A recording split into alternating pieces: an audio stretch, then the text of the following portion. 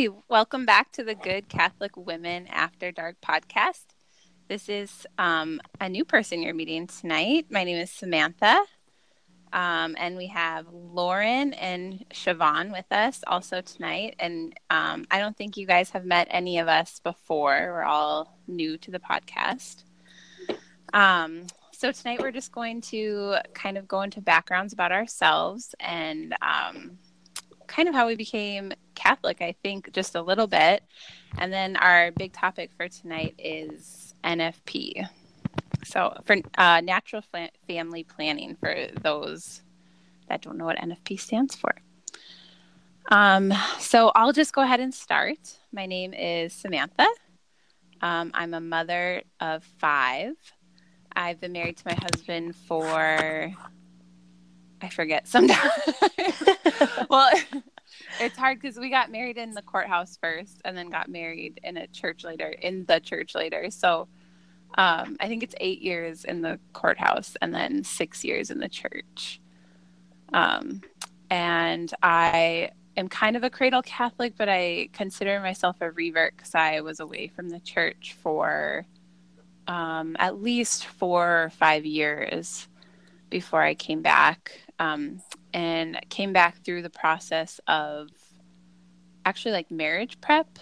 After we got married in the courthouse, we decided to get married in the church, and our diocese just has like really, really good marriage prep, I think anyways, one of the like best marriage prep programs. And through the whole process, I came back to the church and my husband converted actually. Yeah. So whoever wants to go next. Lauren? Yeah. I was going to say, well, I'm Lauren, and gosh, we have like such a similar background. So I'm only a mother of 1 so far, and I think I'm the greenest mom in our little group. But my husband and I have been married. Let me think. I think it's 7.5 years. I'm doing math. Yes. Yeah. So it'll be 8 years this fall. And then it's been just over 2 years in the church because same kind of situation. I grew up Catholic, but then kind of, I don't know, our family sort of had a falling out with the priest at our church, and then we kind of just stopped going. So rather than finding like a different parish, we just stopped. And then I would say like in college I kind of dabbled with the like non-denominational stuff that was around campus, and it just never fit. You know, it just never felt like home like the Catholic Church did. And then fast forward to, again, math, 2 years ago. Well, yeah, no, longer than that, 2.5 years ago or so.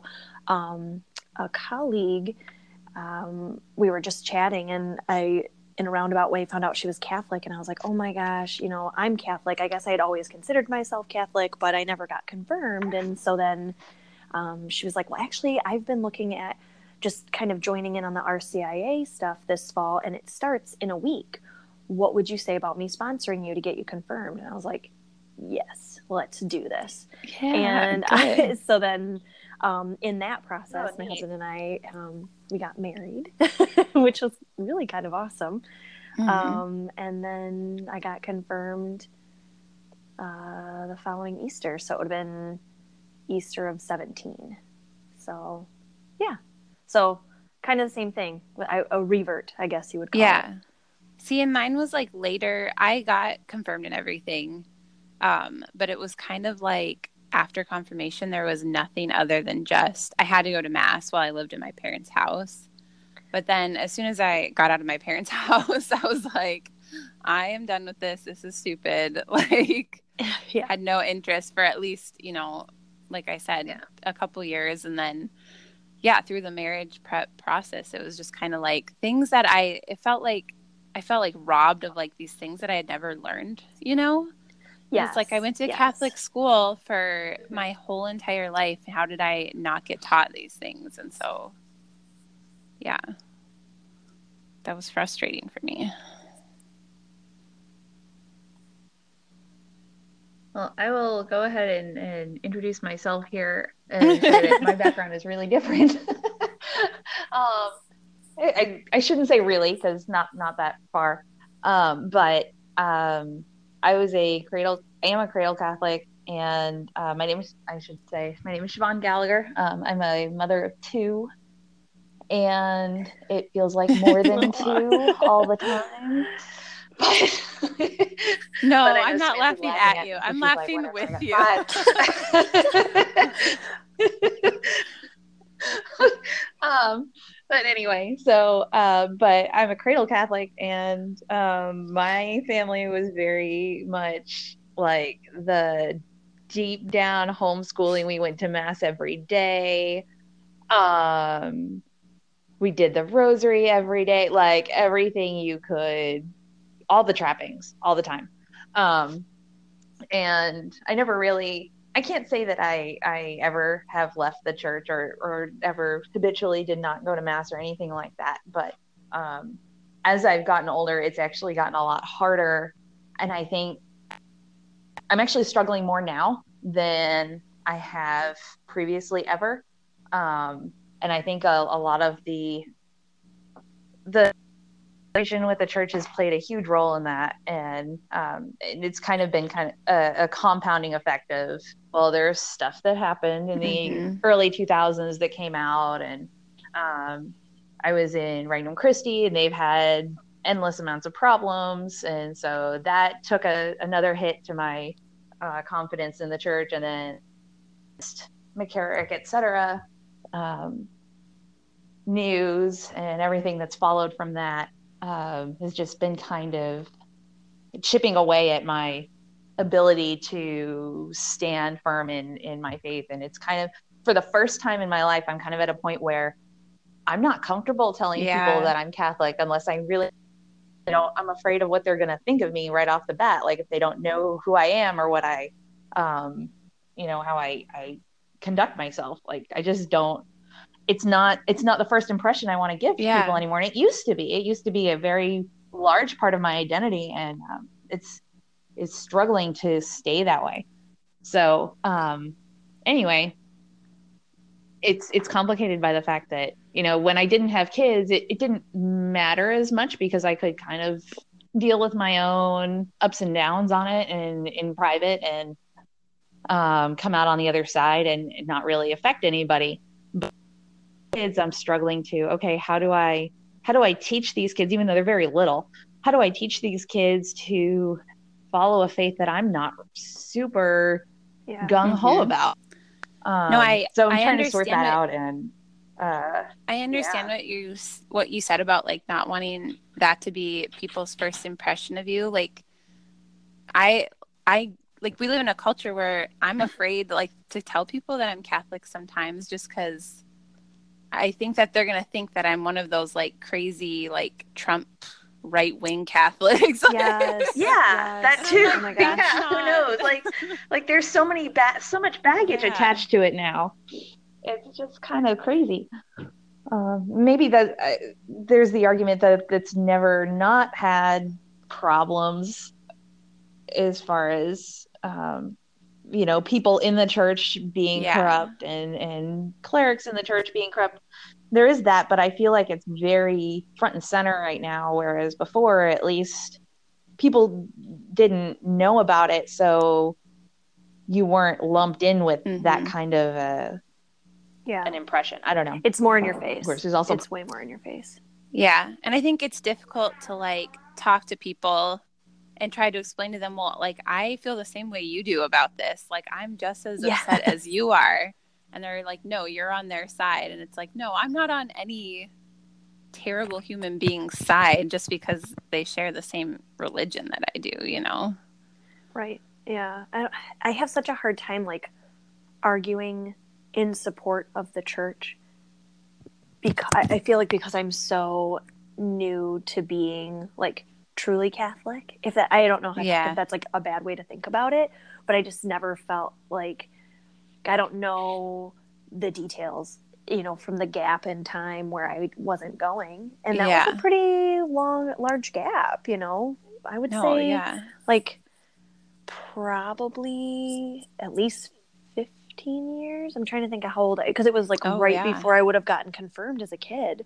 And then I don't want to reveal my age, but I am in my 30s. And so, I went a long time without really being a regular attending mass kind of person. So Yeah, and so it takes a while to like relearn all the things that, I mean, that's understandable, especially when you're like an adult and now you have a job and a husband and a kid. It's like, I don't have time to just sit here and study. Like, yeah.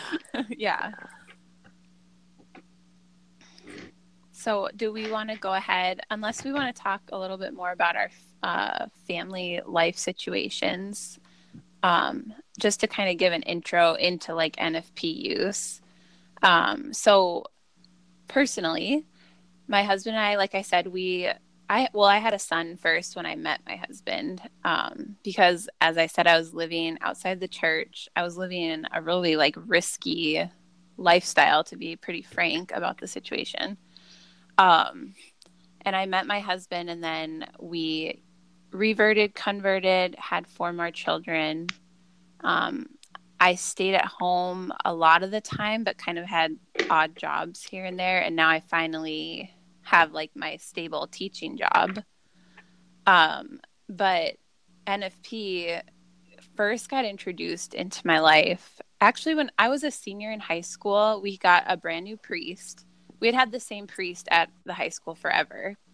And he was a nice enough guy, but he just kind of was like flowers and roses. You know what I mean? Like, Jesus loves you. And that was like the extent of it. Yeah.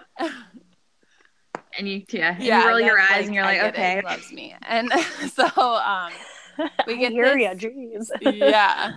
And so we get this new priest, and he's like this young, like gung-ho, loud, crazy, but very like traditional.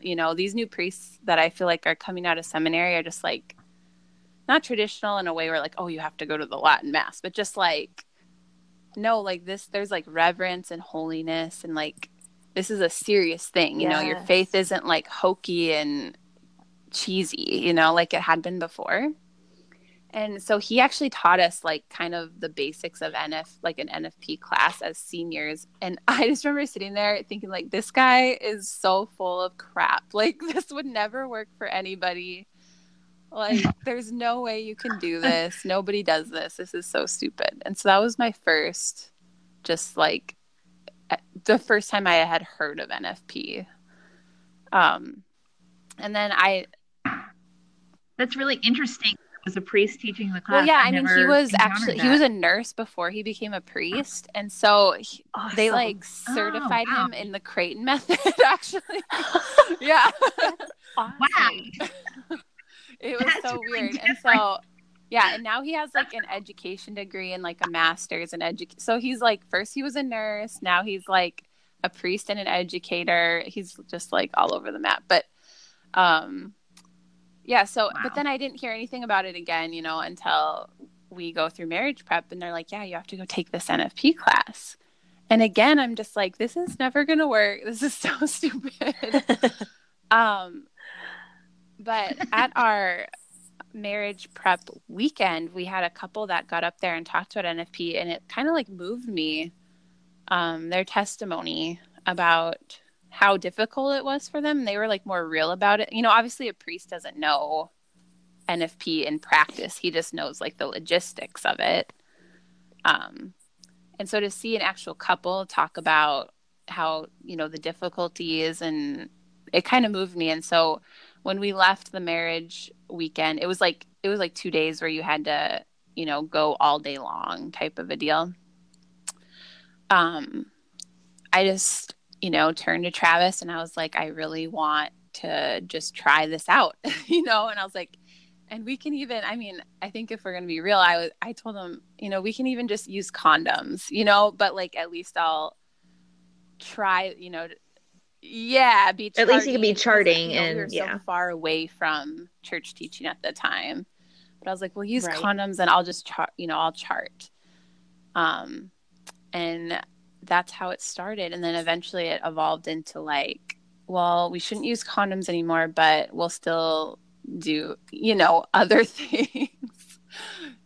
Like maybe when you have the seed being spilled outside of the whole, I don't know what they call that, like the technical term for it, and so it just like kind of evolved little by little, like, okay, well now we're not going to do this. And now we're not going to do this. And eventually, like years down the road, by the time we had like 3 kids, we finally were like, okay, I think we really need to do NFP, like do real, like are comfortable. If this is the truth and if this is like what the church teaches, there's no excuse for us to like not be doing it anymore, And so we finally like really committed to it, and then we had 2 more babies.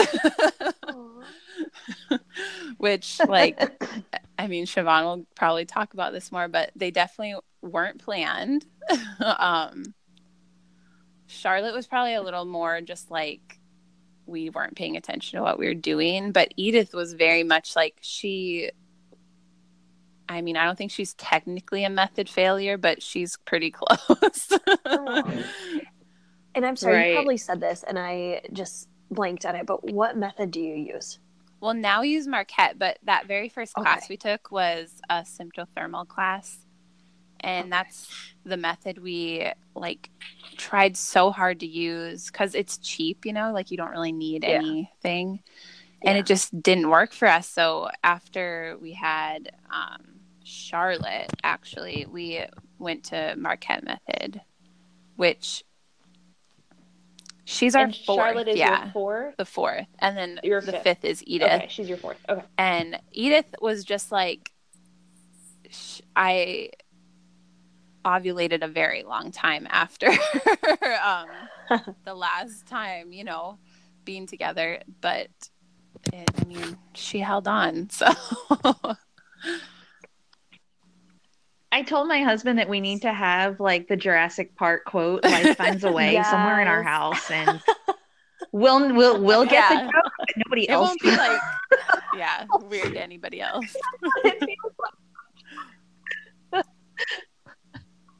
Now that I'm like really comfortable with Marquette method, I'm not saying it doesn't suck, because obviously there are times when it just sucks, but I at least know what I'm doing. Like I feel like for the first time in like however long it's been now, I actually know what I'm doing, which it's been, I don't know, 6 years, and I just figured it out. Wow. So Siobhan, if you want to like go into your story a little bit. Yeah. So I'm trying to even think where I heard about NFP the first time. Like I said, I came from a really conservative Catholic background, and it was I'm fairly certain that I heard about it pretty young. In fact, I think my mother had, I think it's a couple-y book called The Art of Natural Family Planning. It's like an old book. But anyway, I remember opening it at one point when I was young, like middle school, because I'm like a super type A, super organized, at least ideally super organized. And I saw this natural family planning book, and I was like, oh, it's a planner book. And I thought I'm going to write down my class homework. Yeah. I was like, oh, this is kind of cool. I've never seen this before. Opened it up, and I was like, something's weird about that. This is not what I like. Shut it and like put it away. I was like, I don't know what this is. I'm just not gonna pretend I didn't see that. And so that was probably my introduction to NFP. But I definitely grew up in a culture of you use NFP for very, very, very dire situations, like one of the spouses has cancer, things like that, like somebody's dying. You have no way to feed your family, like at all. You're in a shelter, things like that, like very dire situations. Otherwise, you just kind of plan for what God allows to happen. And it was very so did you, and Sorry to interrupt you, if it but was did you have a lot of siblings? Sorry, go ahead. Yeah. You do? Okay. I do. Okay. I have 4 younger siblings. There would have been more, but my parents divorced when the youngest was 6 months old. um, yeah, so my mother has always said that she like wanted 10 kids, but obviously the marriage didn't work out, so that puts a damper on how many kids you have. But that we are all, I was 9 when the youngest was born, so we're 2 years apart ish. But yeah, as far as I am aware, using NFP to avoid pregnancies or space pregnancies wasn't really a thing. My mother was a exclusive breastfeeder, so that's probably the incidental spacing that they got. But yeah, so that was the culture that I understood NFP within. That it was basically contraception for Catholics, and you used it if you really, really had to, because it was the church's way of allowing you to do something ethical to deal with a very extraordinary situation. It wasn't to be used for things like, and these were the examples that were brought up. You weren't supposed to use it for like to work kids around your career plans or to work kids around, minor financial difficulties. Like you just kind of sucked it up and found a way to deal with that God would provide if you had another kid when you weren't really, which is such a toxic, really I mean, I don't mean to like lay into your family, but like the whole general idea is such no, please. That's kind of what I'm building up to, is that it wasn't true. It was a real big relief for me. But that's just what I thought it was. It was the only way I heard about it at all. Was that it was just kind of this out for Catholics when everything else was falling apart. And that if you did have like you wanted to wait until you had a bigger house, or you wanted to wait until you had a bigger job, or you finished school, that you waited to get married for those things. You didn't get married before you couldn't, or say couldn't in quotations, before you didn't really want to have kids. Because once you got married, cultural context in which I understood NFP going into adulthood, coming out of high school. Like I said, I was homeschooled, so I didn't really have a whole lot of other influences other than my family pushing these sorts of ideas. And then met my husband in college, and we dated for 4.5 years, and started learning NFP when I think at some point I had gotten, probably through some of the Facebook Catholic women's groups and stuff, I had heard more about NFP through there and realized that the ideas that I had, that I'd grown up with, weren't actually what the church taught. It was more left up to the discretion of the couple how they wanted to plan their families, and that it wasn't a contraception or a contraceptive mentality to use NFP for what you needed to use it for. So when we were engaged, I had done a little bit of research, because we were, I mean, when you're dating for 4.5 years, you just kind of start expecting to get engaged. Yep. So it's like, well, okay, I'll start looking at this stuff. And when we did get engaged, we joined a Creighton class, because I had, at least in my own research, had determined that Creighton was the only method that actually had any sort of medical background, or at least that's how Creighton sells itself. Is that they're the ones that are integrated with NAPRO, and if you have a problem, gynecological problems or fertility problems, that you want to be seen by a doctor, that you really need to be using this method to take advantage of the NAPRO treatments. And I didn't have any known medical issues, but I was like, why would I want to switch? I might as well just start with the method that's going to be the most complete. And, that way, if I need it, I need it. And if I don't, yay, I have this great method. So that's what we started with. It didn't work for me at all. I started charting right away when we took the class, and we were engaged for about 9 months. So I had 9 months of charting behind me before we were sexually active at all. And when we got married, I already knew that I was having problems with the method, because I was never able to identify my ovulation in any of the cycles. or I would think that I had, and then I would take it back into the instructor for the regular follow-ups, and they'd be like, no, your actual ovulation date is this other day. And I was like, well, screw that. So it was problematic from the beginning, because Creighton is a pure mucus observation method, and I just didn't have. I was following all the rules, and I mean, I was a biology major, and I knew how to employ a protocol, and I was like, okay, I've got this. This is no big deal, but I just wasn't seeing the patterns in the charts that they were telling me that I was supposed to be seeing. And, so they ended up referring me to NAPRO treatment before we even got married, around the same time. And NAPRO doctor started me on hormone treatments because of supposed cycle imbalance, things like that. And it was just this whole big thing. And I'd never thought that I'd had any cycle problems. Like I had fairly regular periods. I wasn't sick. I wasn't in.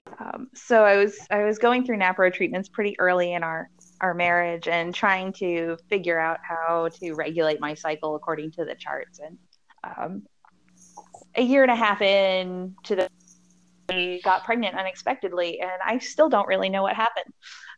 But I was never able to regulate those charts, even though I was following everything that two instructors and a NAPRO physician. Wow, that's were like crazy. That it was really stressful.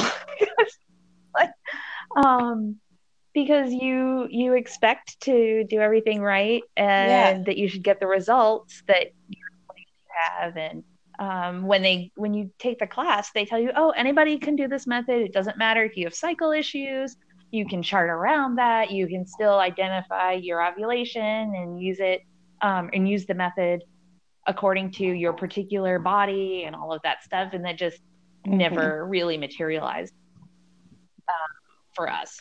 So there was a lot of crying and a lot of, like, through the whole charting experience that I had, not just with the pregnancy, but there was a lot of, angst about this, because I was like, what am I doing wrong? Am I broken? And now I'm doing shots with hormones in them, and I'm not really convinced that I need them. And that was really hard.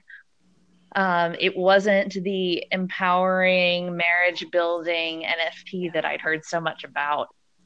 And that was kind of a little bit of a shock, because, you hear all these stories from other couples about how it made their marriage better. And I kind of lean feminist. So the whole, women's empowerment movement was attractive to me, and they definitely played to that a little bit. Obviously within the culture of a Catholic marriage. I think the one strength that NFP will always have is that it's like not hormonal. But yeah, the havoc it can wreak on a marriage when it's not working the way that it's supposed to is exactly. Yeah. And you blame yourself, because your instructors are telling you, oh, well, it's easy. It's just, you just do A, B, and C, and then you should see this happen. And you do that, and then you come back a few weeks later, and they're like, well, I know. Like, they cross-question you, at least in Creighton. Creighton has a culture, and the instructors, and I don't want to, my Creighton instructors were both really nice people. And the second one was actually married to my NAPRO physician. Really nice people, but they were following a very particular system of instruction. And it was kind of offensive, because it always made me feel like it was my fault that, maybe I wasn't doing the observations correctly or charting correctly, or maybe I was skipping days and not charting, and then trying to guess what had happened. And that wasn't actually the case. No, I think the church needs to be so much more like real with people about what this actually is. And it's like, this is like the approved method of the church. That doesn't mean that it's going to be great and wonderful and beautiful all the time. Right. It just means that this might be someone's cross, because there's, hundreds and thousands of women who suffer with infertility out there. And that's like such a horrible cross and burden to bear for them. But then there's also like hundreds of thousands of women out there who are Catholic who can't take a birth control pill and are having, I mean, quite frankly, are just having babies that they didn't necessarily at that time want to have. And Yeah. I think for the church to shy away from that fact doesn't help them. You know, they just want to kind of gleam over it. Like it doesn't, it's like, oh, well, you know, she, And the studies are good. Like they're the efficacy studies for all the major methods anyway, are like they've got very high success rates, but there's always the yeah, perfect use rate the and the typical, typical use yeah, rate, success rate, and you have to look at that typical use rate and say, okay, why is that typical? Why is it that people have a hard time attaining that, or at least don't always attain that perfect use rate and work that into exactly. your Yeah. expectations? And I mean, I think a lot of things come into play. I think that having a husband who's on board with it is like crucial. And I'm, it's sad Oh that I yeah. think a lot of times it's like more the women who are like, well, we have to do this. And the husband's just kind of like, well, all right. Like, Okay, fine. Right. Hurting, right? And like they'll look at you. and the husband is maybe pressure, you know, putting, even if I'm not saying like the level of like marital rape, but even just like the pressure of like, I know we're not supposed to, but, and so, I mean, at least I've experienced that in my own marriage. Like, my husband has, I would say, a much higher sex drive than I do. And it's like, even though he knows we're in phase two, it's like you still get that pressure, like, oh, can we just, it's like, no, we can't just because. Right.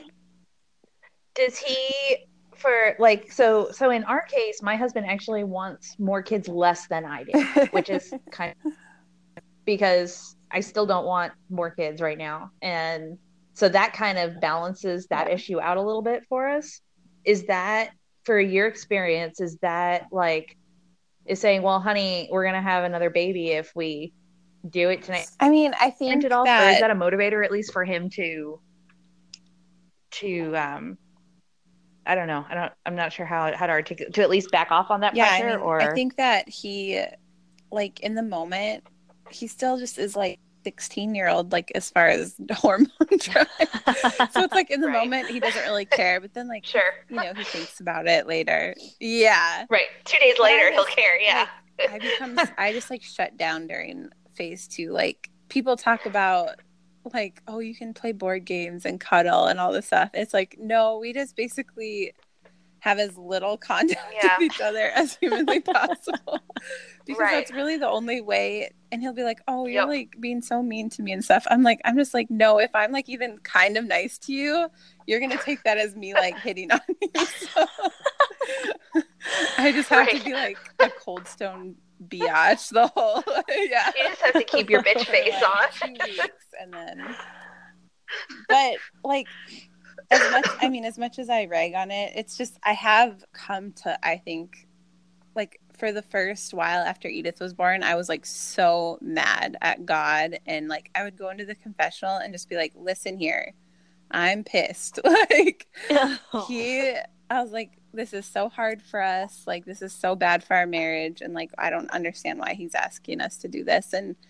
but I think I've finally come to this place where I'm like, I've just like accepted it. Like, there's other people that have like other crosses that they have to bear, and this is mine, and it sucks, and but I just have to like do it. Right.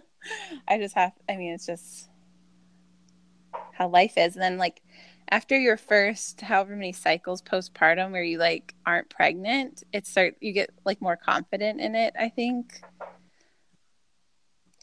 Yeah, you Yeah, start and to I mean, there relax a might little come a bit. day where like I do get pregnant again, and then I'll be like, okay, well, I messed up again. But as for now, I'm feeling like, hey, I did this now for like a year and a half almost, and like I'm still not pregnant. So like I'm doing it. Like I can do it. Right. Whereas the past 6 years, it was. Yeah, that was for me, that was the Go ahead. sorry. Oh, I thought it cut out for a second and then I thought I'd interrupted you, but I after we had Keelan we switched to Marquette because I was like, I'm not doing Creighton anymore. This is crazy. And that was exactly what happened, is that I got really confident because it was so much easier than Creighton. Oh my goodness. Creighton was nuts for me. It was just this complete like mind game all the time. And Marquette is so much easier. And I still stand by that method failure with it. It's much easier than it ever was with Creighton. But yeah, you get, 15 cycles in and you're like, oh, this is no problem. Yeah. And then, bam, you're pregnant. I was going to ask you, Siobhan. I was going to ask you, do you catch your peak and ovulation then when you're doing Marquette, since you had such a hard time with Creighton? Okay. I do. Yeah. So I don't have any cycle problems. I don't. Yeah, whatever. Now I have, because Creighton was a mucus method and Marquette is the hormone monitoring. I have done the Creighton observations on and off, like here and there cycles, just to see, out of curiosity, benefit, if I can figure out what was using Creighton. And I have very inconsistent, like my cervical mucus patterns do not match my crazy ovulation peak day with hormone monitoring. It's off. Like there's usually something there, but it's not consistent enough that you could map it according to Creighton's rules. But apparently it's good enough that I've had 2 kids. So, I'm like, well, I guess there's really nothing wrong with me. So I'm just going to let that one go. And it's nice to not have to shoot yourself up with, 2 weeks out of every cycle. That's really nice. So yeah, I do catch, I think switching methods was a huge boon to us, because I do actually catch my ovulation every cycle. And I think what happened with my second pregnancy is that I have, I thought it was stress related when it happened, because we were moving. But as I'm charting pregnancy, I have very long peak windows.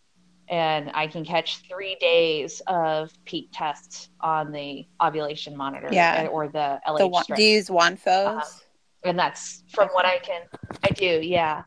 And from what I've been reading, that's fairly unusual. So I think the Marquette protocol window, you have, you get your peak day, and then you have 5 days or so that you have to wait until your fertile window is over. And I really need another day or so on mine, because I have an unusually long peak window. So that's good to know. And now I know that, and hopefully just add a few days on the end. Yeah. I've just been adding. I actually find that the LH test, because the ovulation the Clear Blue Easy onto autopilot when you get your first peak. And so you just, with Marquette, just count 5 days out from that. But with the LH strips, I can keep testing and see how long that peak window lasts. And then I just wait until I've gotten 3 negative tests, and then I count my fertile windows. Okay, we lost her again. Oh. But, I mean, I think she was kind of wrapping up. And I was going to say, like, where Siobhan has the issue with, like, the end of her cycle, I have the same issue with the beginning of mine, or the beginning of my ovulation is, like, for whatever reason, my husband's sperm lives a very long time. And then I just, my cervical mucus gets sort of peak looking, like, very early. And so we have to give ourselves, like, a good 8 to 10 day window before ovulation. So we have to be, like, extra careful there. Oh boy. So do you ever use, like, phase 1 then, or? Well, we do, only because I have long cycles. So my cycles are, like, anywhere from 30 to 35 days usually. Okay. And so we can usually use days 1 through 8, and still I won't ovulate until, like, day 18 or whatever, Okay. But yeah, I mean, like I said with Edith, like, we had sex, and then 6 days later I ovulated, and then I got pregnant with Edith. So we've just been, like, really, really careful about giving ourselves enough days beforehand. Like whatever my earliest peak was, you know, it has to be at least, I mean, for me to feel really safe, I like it to be like 10 days out from, I know it only has to be like 8, but I like to do at least 10 because it makes me feel safer. Yeah. I don't know if you just want to start, Lauren, and then if Siobhan just wants to jump in. Okay. So my actual like first learning about NFP was when I was in PA school. And I didn't learn about it in like here's how you do it. I learned about it in like this is the way to not use birth control effectively. Oh. You know what I mean? Like without Yeah. without like the textbooks and the professors basically saying you're crazy if you do this, it came across as like you're crazy if you do this.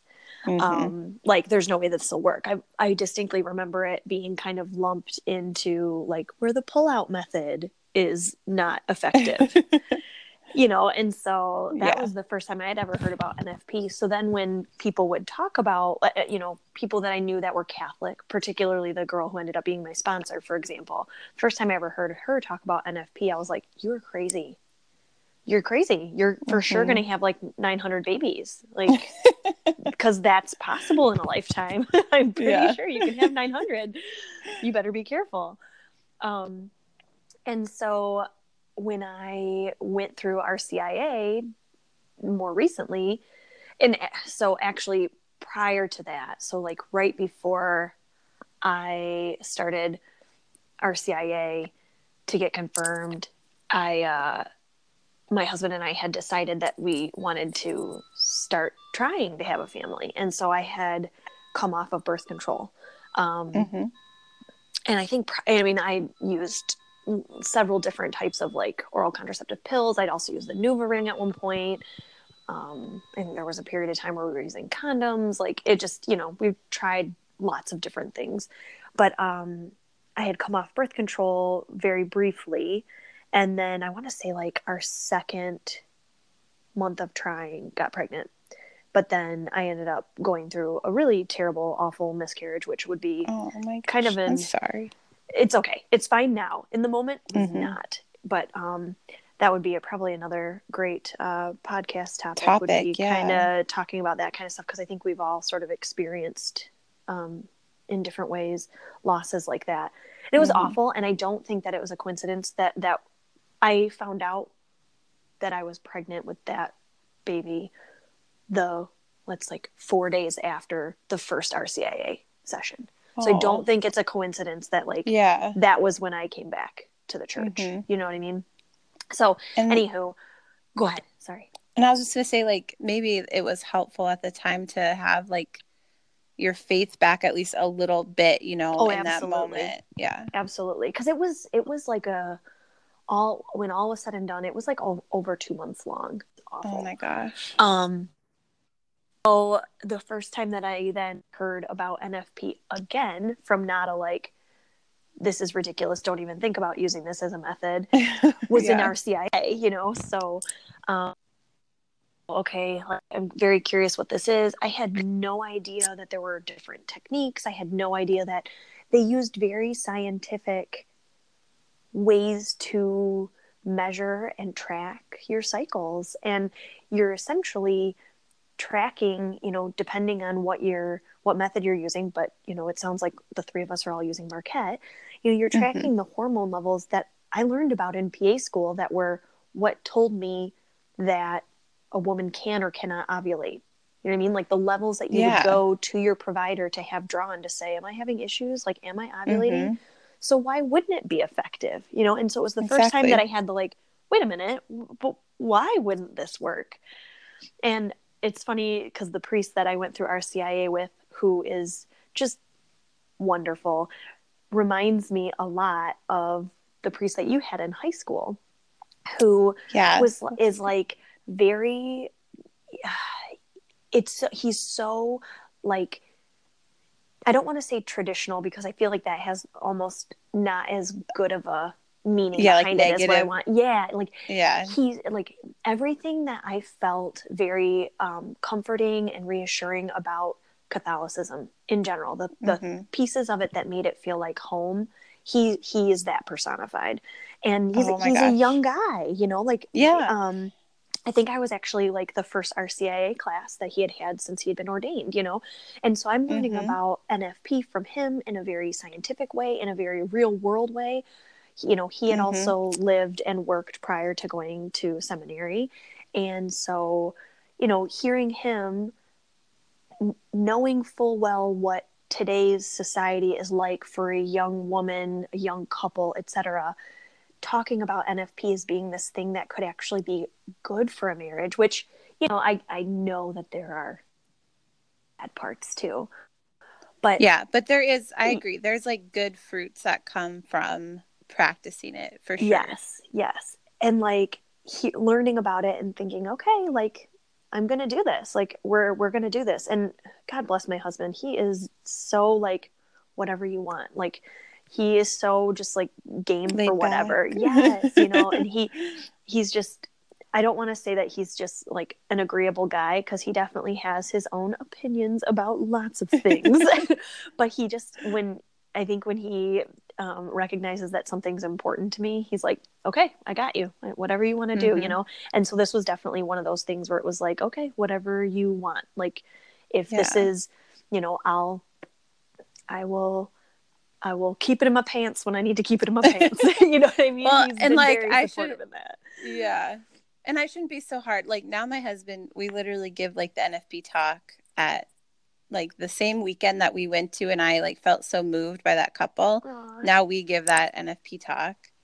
And he's so good. Like he always like tells the men like, hey guys, like this is like 9 times out of 10, if you're gonna mess up at NFP, it's probably because you're pressuring her. So like, you know, be better than that. Yes. And so I should give him a little credit where credit's due. He is like on board. It's just I think it is probably like the primary struggle for him, like in our marriage. But it's not like he doesn't want. It's like he doesn't want to be that way. You know, it's just Yeah. like we all have our issues. Absolutely. You know? Yeah. I mean, and I definitely think, I mean, we're very new to NFP because we just had our first baby, um, 13 months ago. And so prior to that, we were just trying to get pregnant, you know? Yeah. And so it was just sort of like, okay. And really, I mean, the way that we were sort of trying was I was using the Clear Blue, not the fertility monitor, but um, the ovulation prediction kit, Oh you know? yeah. So, I mean, it was Mm-hmm. essentially tracking very similar things. I don't know whether that one looks just for LH or whether it also looks for estrogen rise too, but I think I'm it's not just the sure. LH. Okay. I think it's just LH, but the new monitor and Marquette method, I'm still technically in cycle 0, like haven't had a cycle yet, so who knows. But I am still Mm-hmm. breastfeeding, so I think that's part of it. So it'll be interesting. I like, you know, to kind of go with where Siobhan was, you know, feels like it was kind of that empowering, like feminist thing. I'm like super pumped to figure out what my cycles are actually like, you know? I mean, No, yeah. That's a basically from age 17 until we started trying to have kids, like oh I have wow. no idea what my cycles are like.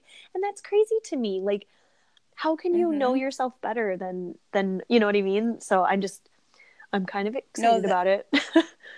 that is very impact. Like I go into a doctor's office and they are like asking me all these questions, like when was your last period? I have the exact date for them. I'm like, this is the day I ovulated. I always have cervical mucus for this long. Like, and she's just like looking at me like, how do you know this crazy lady? Like, what is Yes. going on?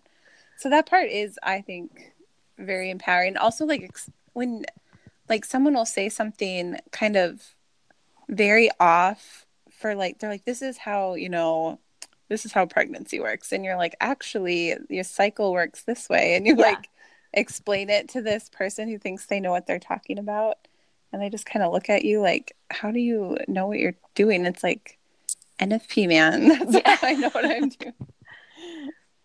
Like I So think someone tried to tell me that like women couldn't get pregnant on their periods or something. Mm-mm. They're like, that's a fact. I'm like, no, it's not a Nope. fact. Nope. So how did you and your husband get into like helping other couples? Well, right away when we got back into the church, and can I just say, like, the story of your priest, like, was very moving because, like, this priest, I don't know if I should say his name, but he just, like, he was my teacher in high school. He's the priest I went to when I got pregnant and was in trouble and didn't know what to do. I went to him.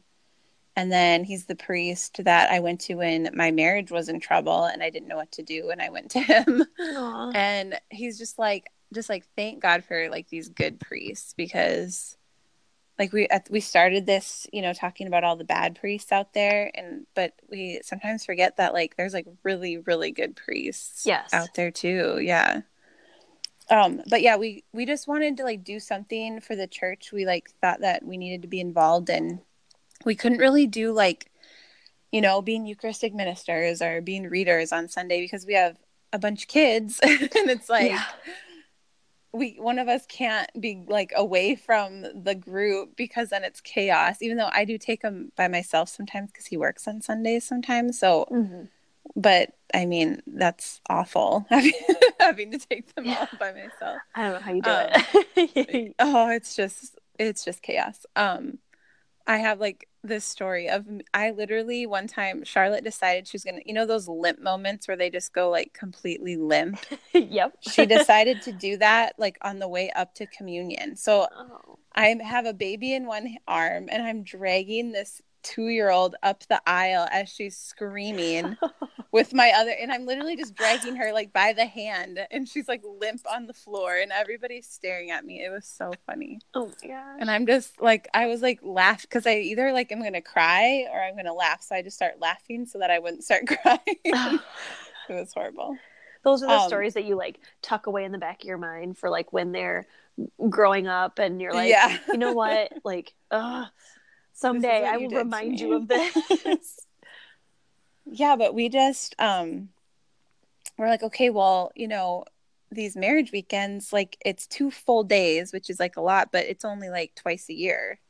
So we do those, and we just, either my parents babysit or we get a babysitter, and the diocese reimburses us for babysitting, which is nice. And I love it because it's almost like a little retreat for me and my husband, because, like, we get to spend all day, like, there's the talk, and then we do, like, small group discussions with the couples. But outside of that, we kind of just get to spend all day just, like, sitting together and, like, listening to the different talks. And it's, like, 2 days where you kind of, like, reignite your marriage all over, because it's like you're going to this, like, sort of romantic, Yeah. It's still based around the church, and, like, they have to go over more, like, manual stuff, like, these are the readings you can have and stuff. But yeah, I really enjoy it, and I'm glad that we kind of chose that as, like, our thing. And then we didn't start doing the NFP talk. The principal at the school I work at actually, like, runs the couples weekends, and she was like, I know that you and Travis are, like, pretty avid NFP users, so she's like, could you just do the talk, because the other couple that does it, they moved. And I was like, we used to just do, like, the small table group discussions. And then, yeah, that's the first time. We've done it 3 times now, I think, the talk. That's so cool. It was meant to be. Yeah, I feel like it was, like, this evolvement from where we started with sitting there and watching a couple do that and being, like, so moved by it, to now, like, we're those people, which is kind of crazy if you think about it. And I think it's so weird that, like, you're on the side of NFP right now where, like, you're using it for, like, achieving pregnancy.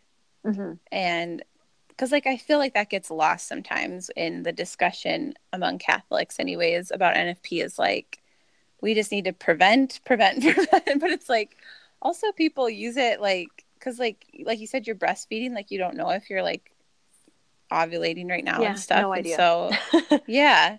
And so you can use it for that too. It's Yeah. not just about prevention. Well, and I mean, I'm pretty sure I know exactly the day that we conceived Ian. Like, I'm pretty sure.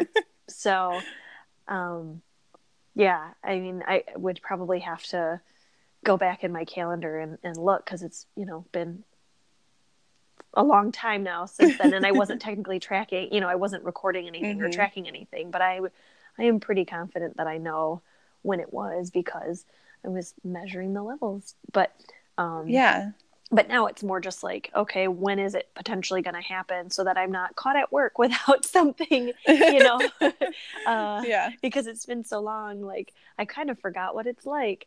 And I'm not really looking forward to it. So if I could just keep breastfeeding forever, that would be amazing. But then I would only have one child. So it's sort of like, darn. Yeah. No, I'm not like big on breastfeeding. Like, I do a lot of formula feeding, but for whatever reason, with my fourth, with Charlotte, I breastfed for almost a year. I think it's just because I was like exclusively staying at home, and so then I didn't have to pump, and I hate pumping. I think that's why I like gave up all the other times. I was like, I'm just not going to pump, so this isn't going to work for me. It is so exhausting. Oh my gosh, I can't imagine. She's always home. She was always home with me, so it was like she could just be at the breast all the time. Yeah. But yeah, I remember that being off of a period for like that long of a time. I was like, this is fantastic. Yeah, if it wasn't for all of the stuff that goes along with pumping, like cleaning all the parts and whatnot, it would be fine. Yeah. Because pumping itself is not that bad. It's just everything else that goes along with it, like all of the stuff. So much stuff. And I'm too lazy for that. I'm Same. Like, I'm just gonna let it get like crusty and gross, and so that's not safe for anybody. Yeah, I think if we hadn't had the issues with dairy, I don't know how long the whole breastfeeding thing would have gone, but it's been really worth it. So yeah. Anywho, who knows what the future will hold?